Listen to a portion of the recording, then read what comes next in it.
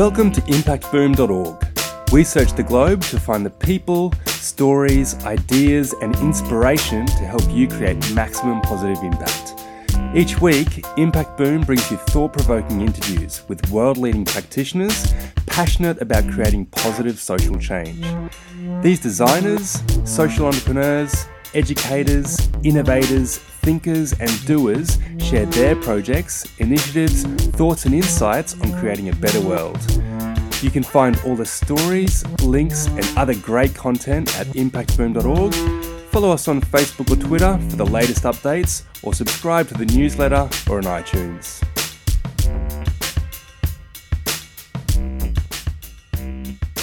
Thanks for listening to episode 111 of Impact Boom. My name's Amadeo Watson, and I'm passionate about transforming business for good. Today we're speaking with William Stubbs. William is co-founder and director of Spur, a group of companies working towards a world that is fair, sustainable, and well, including award-winning non-profit Spur Projects and social impact strategy house, Spur Labs. Spur's work focuses on understanding what drives human behaviour and shifting societies and communities towards better, measurable social outcomes. This work spans mental health, sustainability, and civil rights. This has included developing the world's first real-time mental health survey that tracked the emotions of 11,000 participants around the globe to construct an open-source database of mental health data, developing impact metrics for WWF's Earth Hour campaign, or developing a low-cost mental health aid kit for refugee camps. On today's podcast, we'll discuss Will's journey in founding a social impact strategy agency and the lessons he's learned along the way. We'll get Will's valuable advice about maximising impact and insights around effectively measuring and articulating change. And we'll hear about the changing role of organisations today and those that exemplify effective change. So Will, thanks very much for joining us. Thanks for having me. I'm excited. That's good. I'm excited too. Just to start things off, could you please share a bit about your background and what led you down the path of social impact strategy? Yeah, that's an interesting question. I don't know. I don't really know how I got here, to be honest. It was never an intention. I think if you asked me in my early 20s or in my teen years what I wanted to be, this would not have been it. But I think it was an accident that I fell into what I do, but a very happy one. I actually love what I do.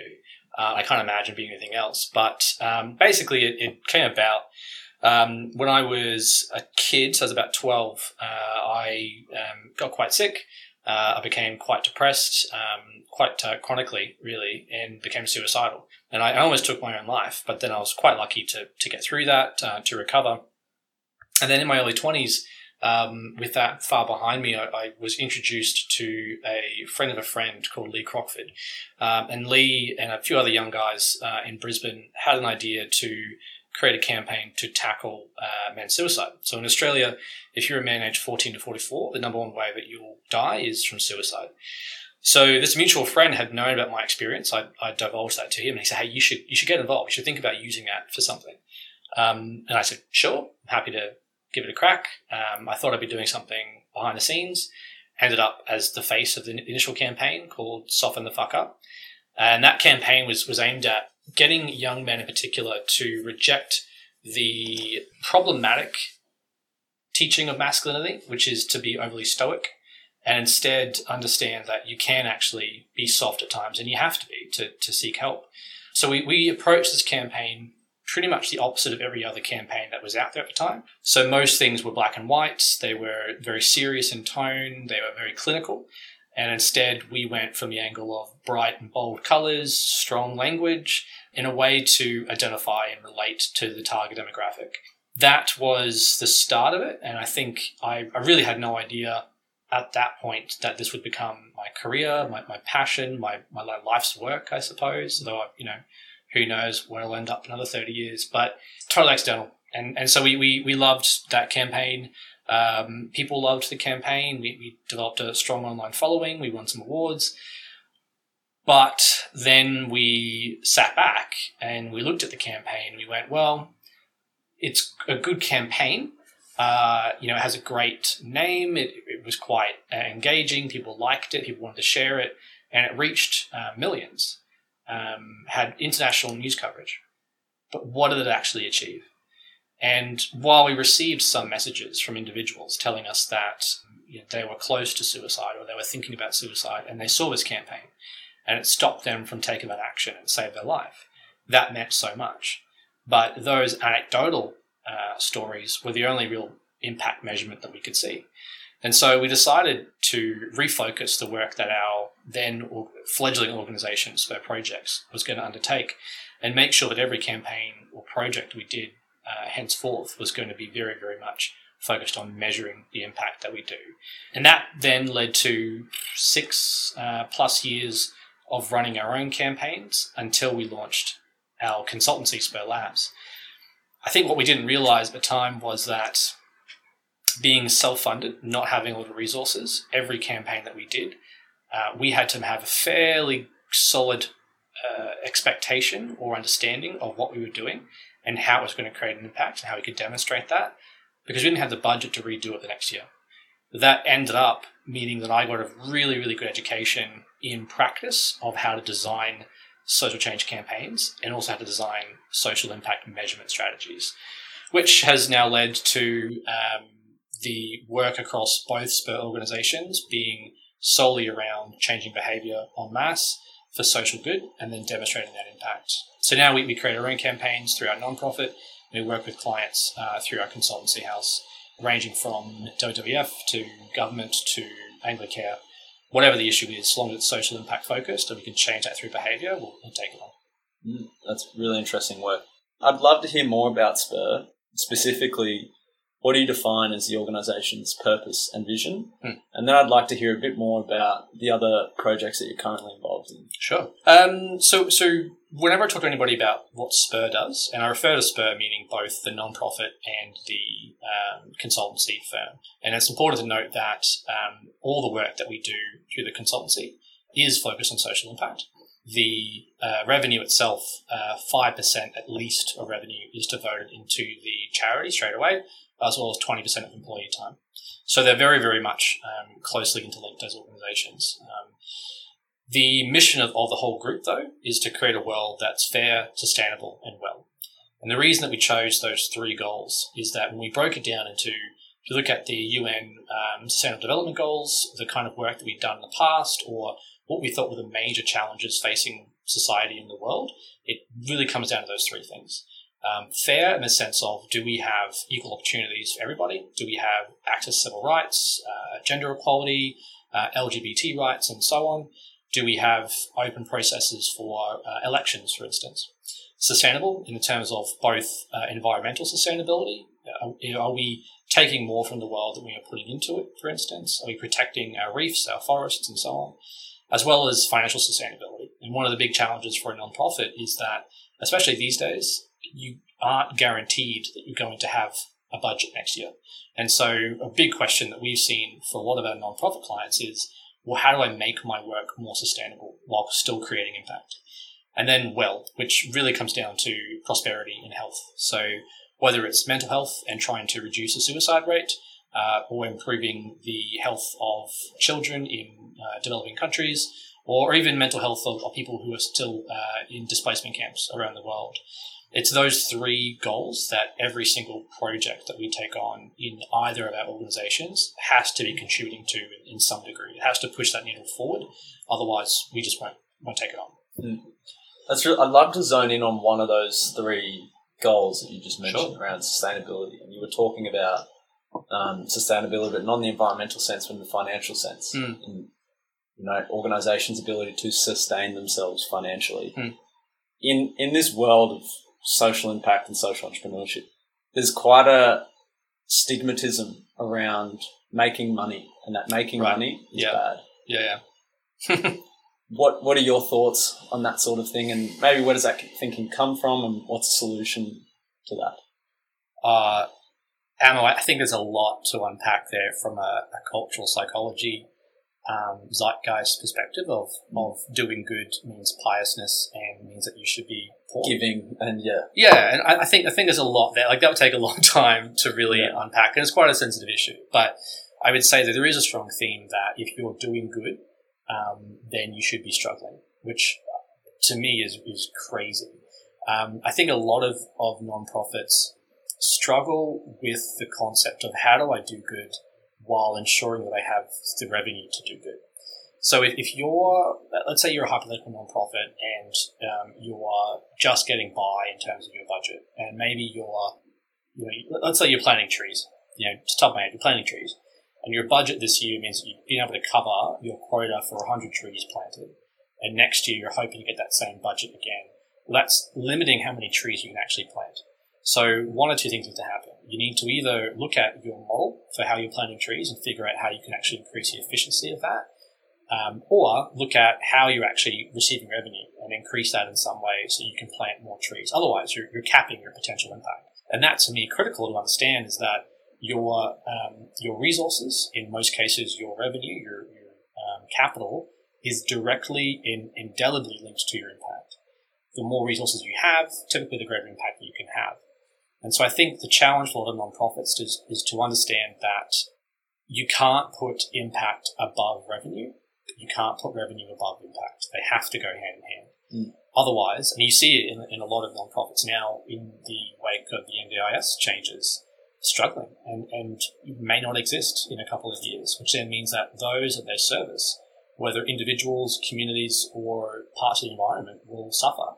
I think that I think you're right in that there is a stigma, as well as I think there's a badge of honor to be the martyr or to be struggling in that sense. And I understand that. I really do. I think it took us a long time to wrap our heads around that as well, which is where we had realized that we were being asked a lot for advice on, hey, how did you do that campaign in a nonprofit?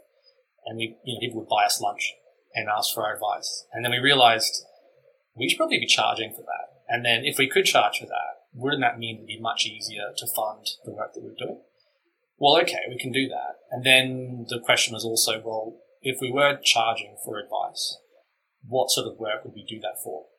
And so it became quite clear for us that the only clients' work that we'll take on through our consultancy is social impact focused.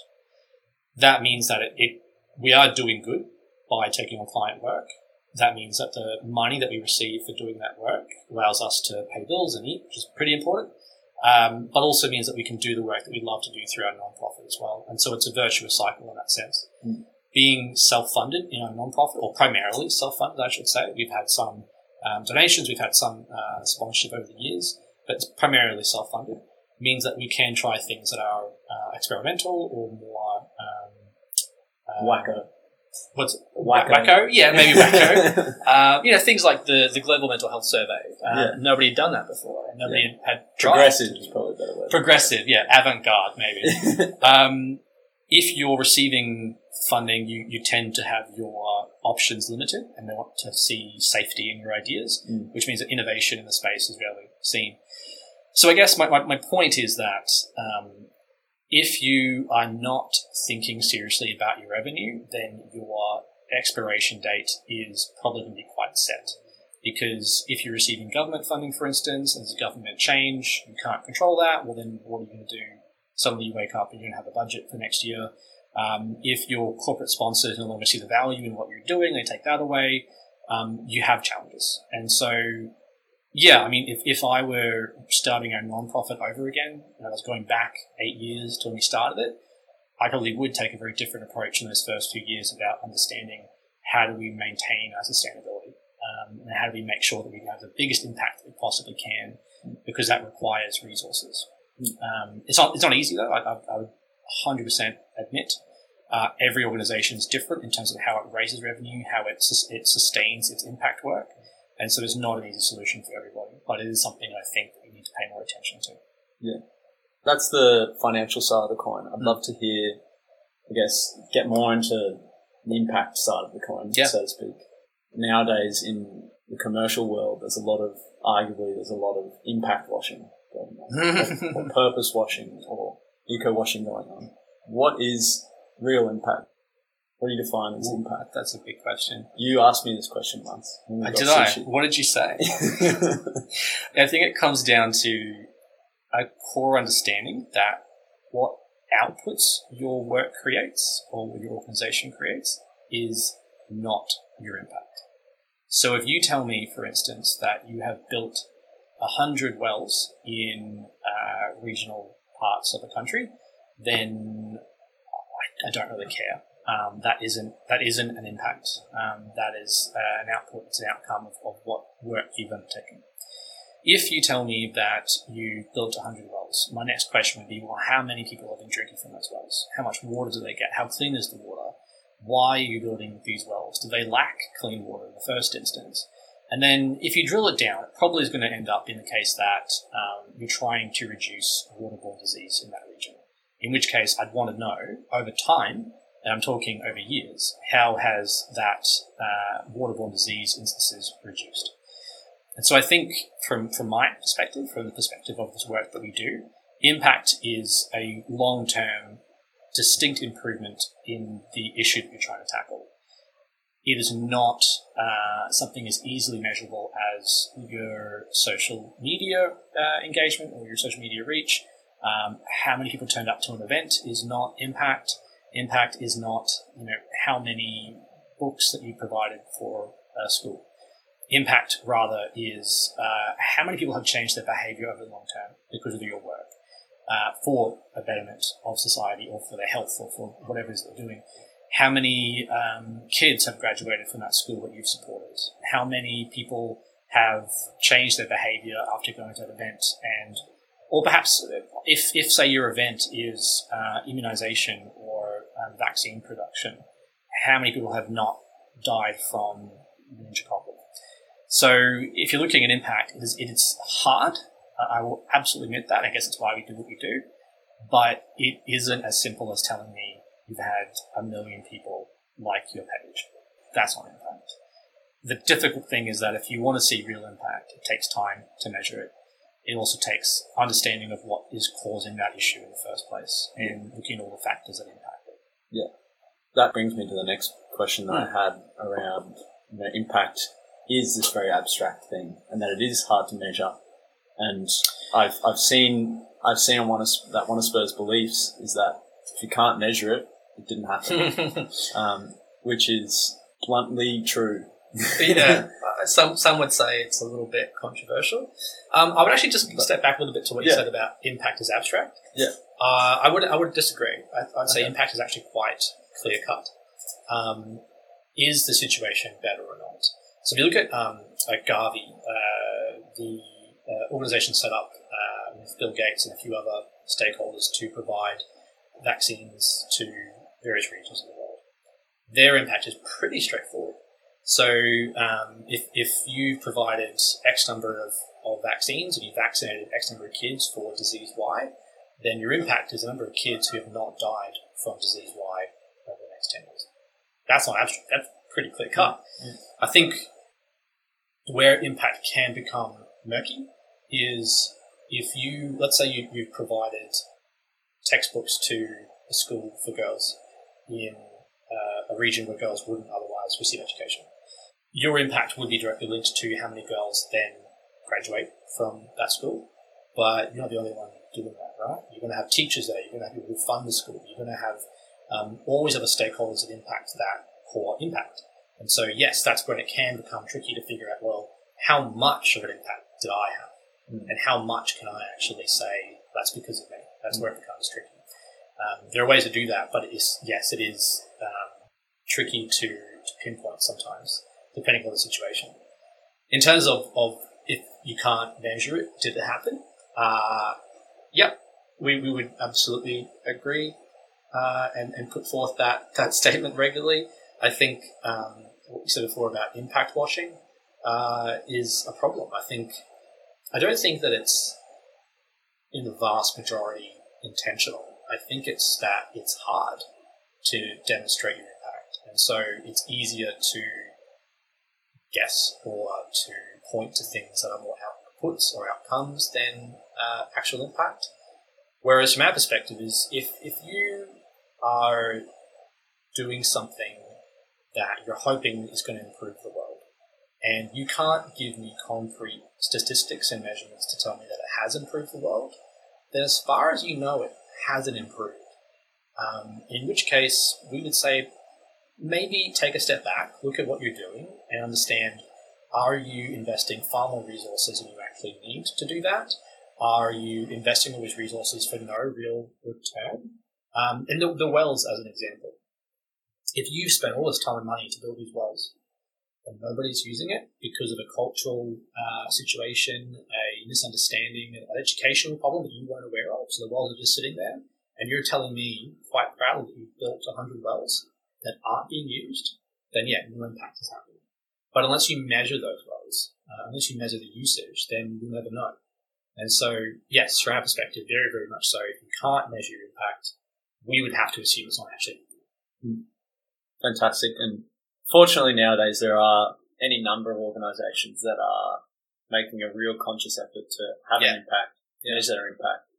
And my question is, why do you think that is occurring, that organisations are looking at measuring their impact? How is strategy changing in organisations these days? I think that's a really, really good question. I thought that's a lot, and I agree. I think more and more now it's necessary and it's considered really important to measure impact. I think a couple of things more are happening. One, those that are involved in impact investment or funding social change, social impact issues are asking for it.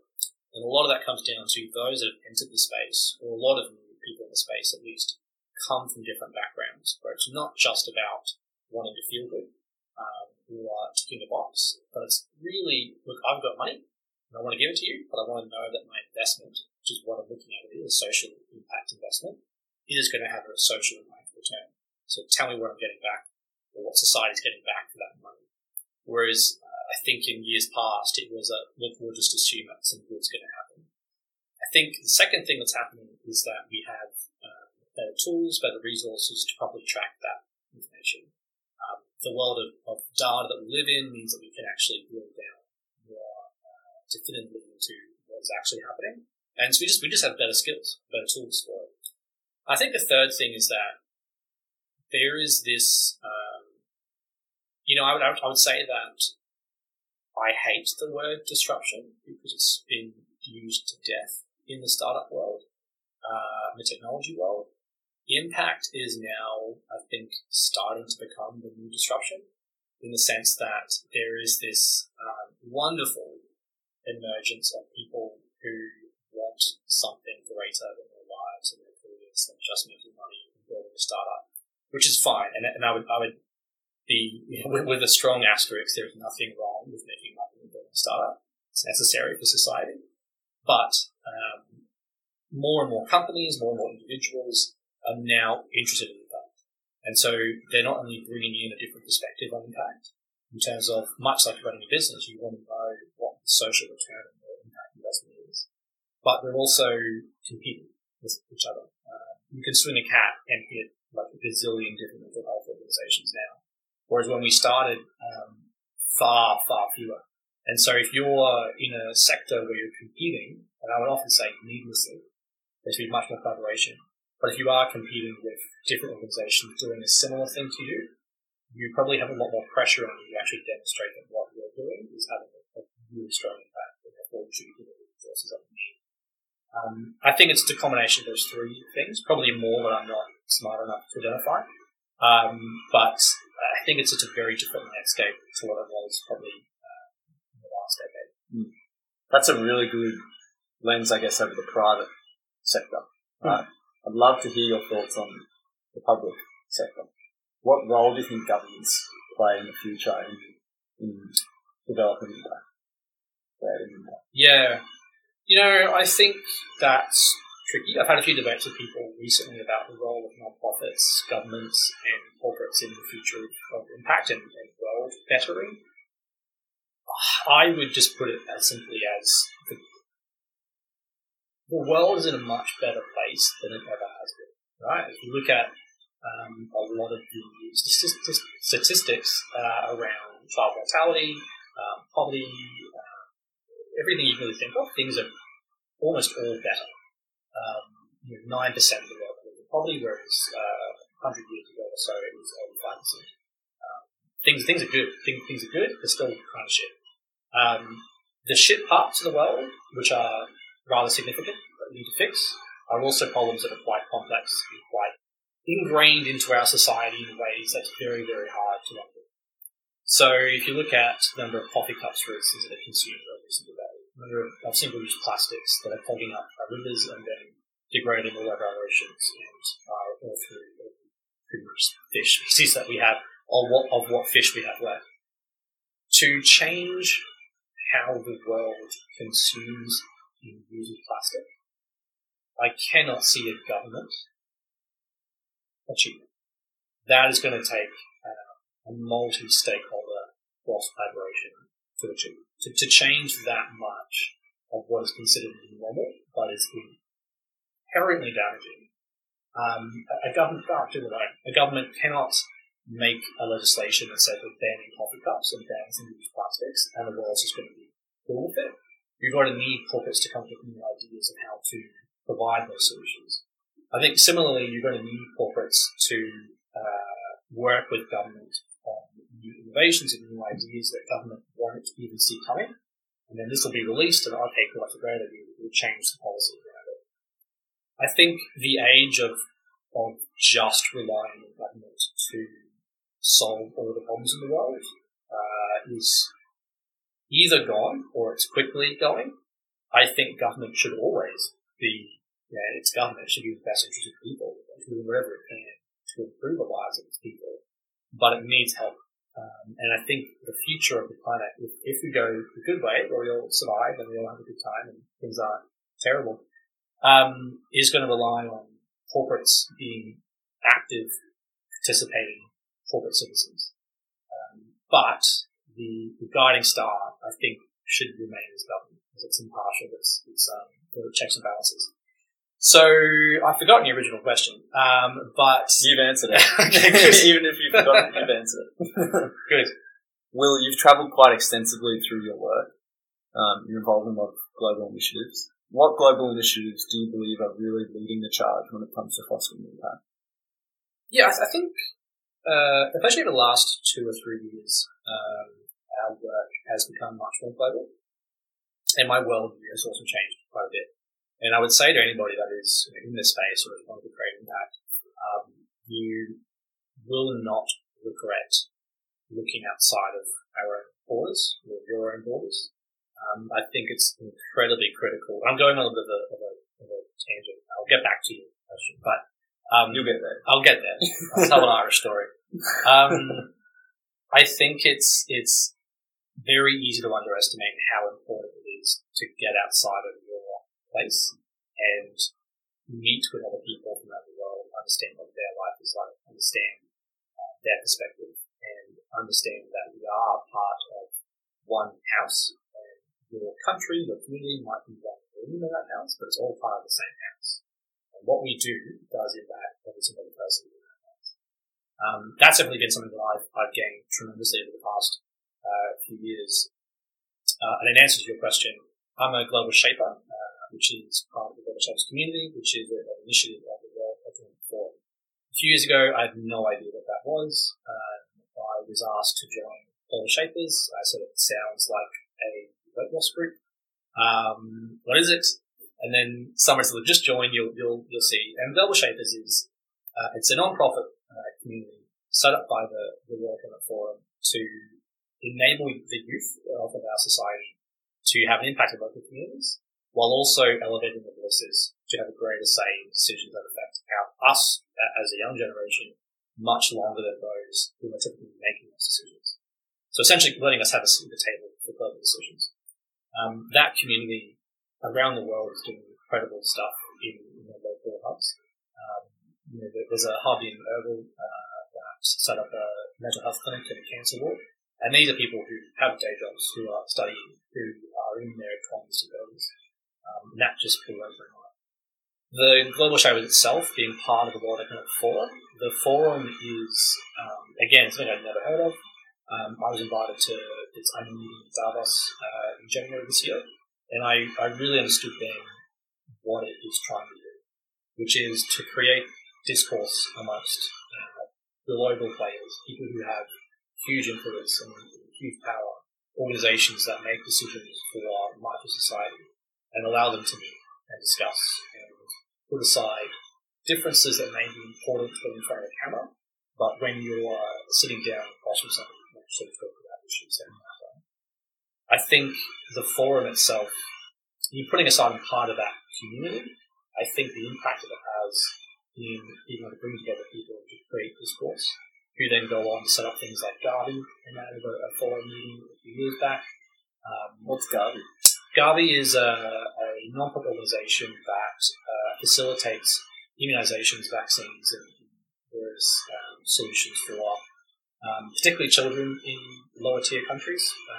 It's funded by a combination of organisations, the Gates Foundation, and a bunch of stakeholders, a number of pharmaceutical companies that provide their medicine at basically cost price in order to get it to these countries. And it's a great organisation, but that only happened because of a meeting at Davos. So the forum I'm a big fan of. The Gates Foundation does incredible work. I'm going to a meeting at events for the Gates Foundation in New York later in the month. I think that they do tremendous work, but it isn't just about the big, shiny looking players. One of our clients works in the foster care system, which I think a lot of organisations that provide care do provide significant impact that we often don't think about. You and I are both young. One of us is a bit older than the other, but we won't talk about that. Yeah. We don't often think about aged care, but we're going to go into that at one point in our life. It's a few decades away, and then boom, you're starting to think about that. Most of society doesn't think about these sort of things, but it is incredibly important for us. And similarly, you and I, as far as I'm aware, we're never in the foster care system, and so we don't probably think about that much. Or we don't think about being a foster carer. But these organisations provide these services that society largely doesn't want to think about until they absolutely need it. So I think that there are global institutions that are doing incredible work. I think there are also local institutions that probably don't get as much, I would say absolutely don't get as much fanfare as the big name shiny organisations. I think the difficulty is public at large doesn't necessarily think about impact the way that people in our sector do. And so we're trying to convince them to get involved or support organisations. It can be hard to wrap their heads around and understand how they do it. What other inspiring organisations or projects have you come across recently that are effectively creating and making an impact? So earlier this year I met a woman named Doreen Cassie, who grew up in a rural part of Tanzania. And she's grown up to help fund an organisation called Ubongo. And they provide children's entertainment TV series for regions in Africa. Not only is their work amazing and incredibly creative, but they track the education of those programs. And so they know that kids who watch their shows perform better in school. Doreen's approach to this is remarkable and I think inspiring for me. We saw each other recently in Switzerland at the Global Show Summit. The sort of work that she does, I think, is easy to look at as just kids' TV, but the reason they do it and the impact they're trying to create in terms of improving the education system in their region is incredible. A lot of educational programs might develop, shows to help kids count or to help them focus on school studies or whatever, but the fact that they've gone the step of actually tracking and measuring the impact of what those shows do for kids, that there's an X percent increase in performance at school, I think is for me, it's incredibly inspiring.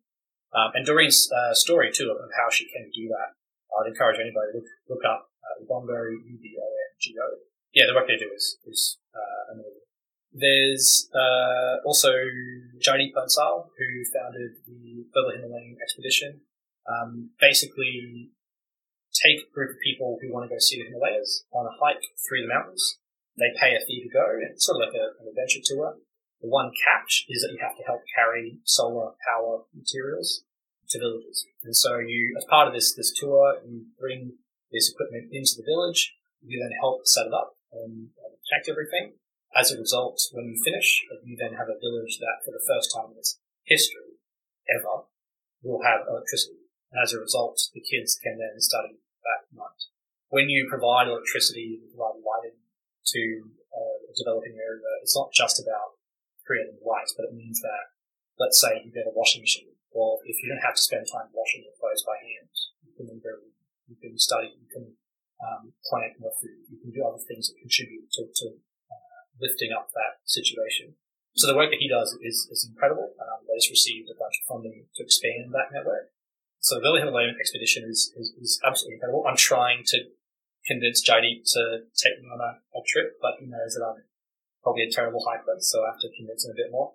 So that one's also incredible. I think what makes me... I think over the past few years, I've become simultaneously, paradoxically, terrified and hopeful. You know, a few events that I've been to, such as the Unleash Innovation Lab or the Level Shaper Summit, has reminded me of the number of huge problems that we have to solve, and the huge injustices that are in the world.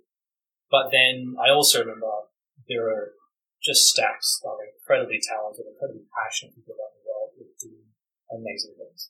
And it's very easy to not think about the good news and think about the good stuff that's happening. But it's stories like that, otherwise you might not have heard about. But I think it's really important for us to take a moment and investigate it. If you can help, great, and do that. If not, be inspired by it.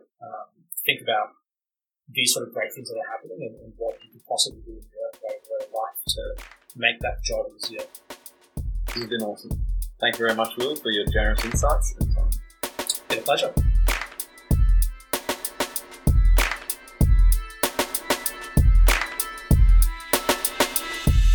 Thanks for listening to Impact Boom. You'll find links to the initiatives, people and resources mentioned in this podcast on impactboom.org. Please leave your comments below, and remember, we'll be publishing fresh inspiration and insights to help you create positive impact every week on the website, Facebook page and Twitter.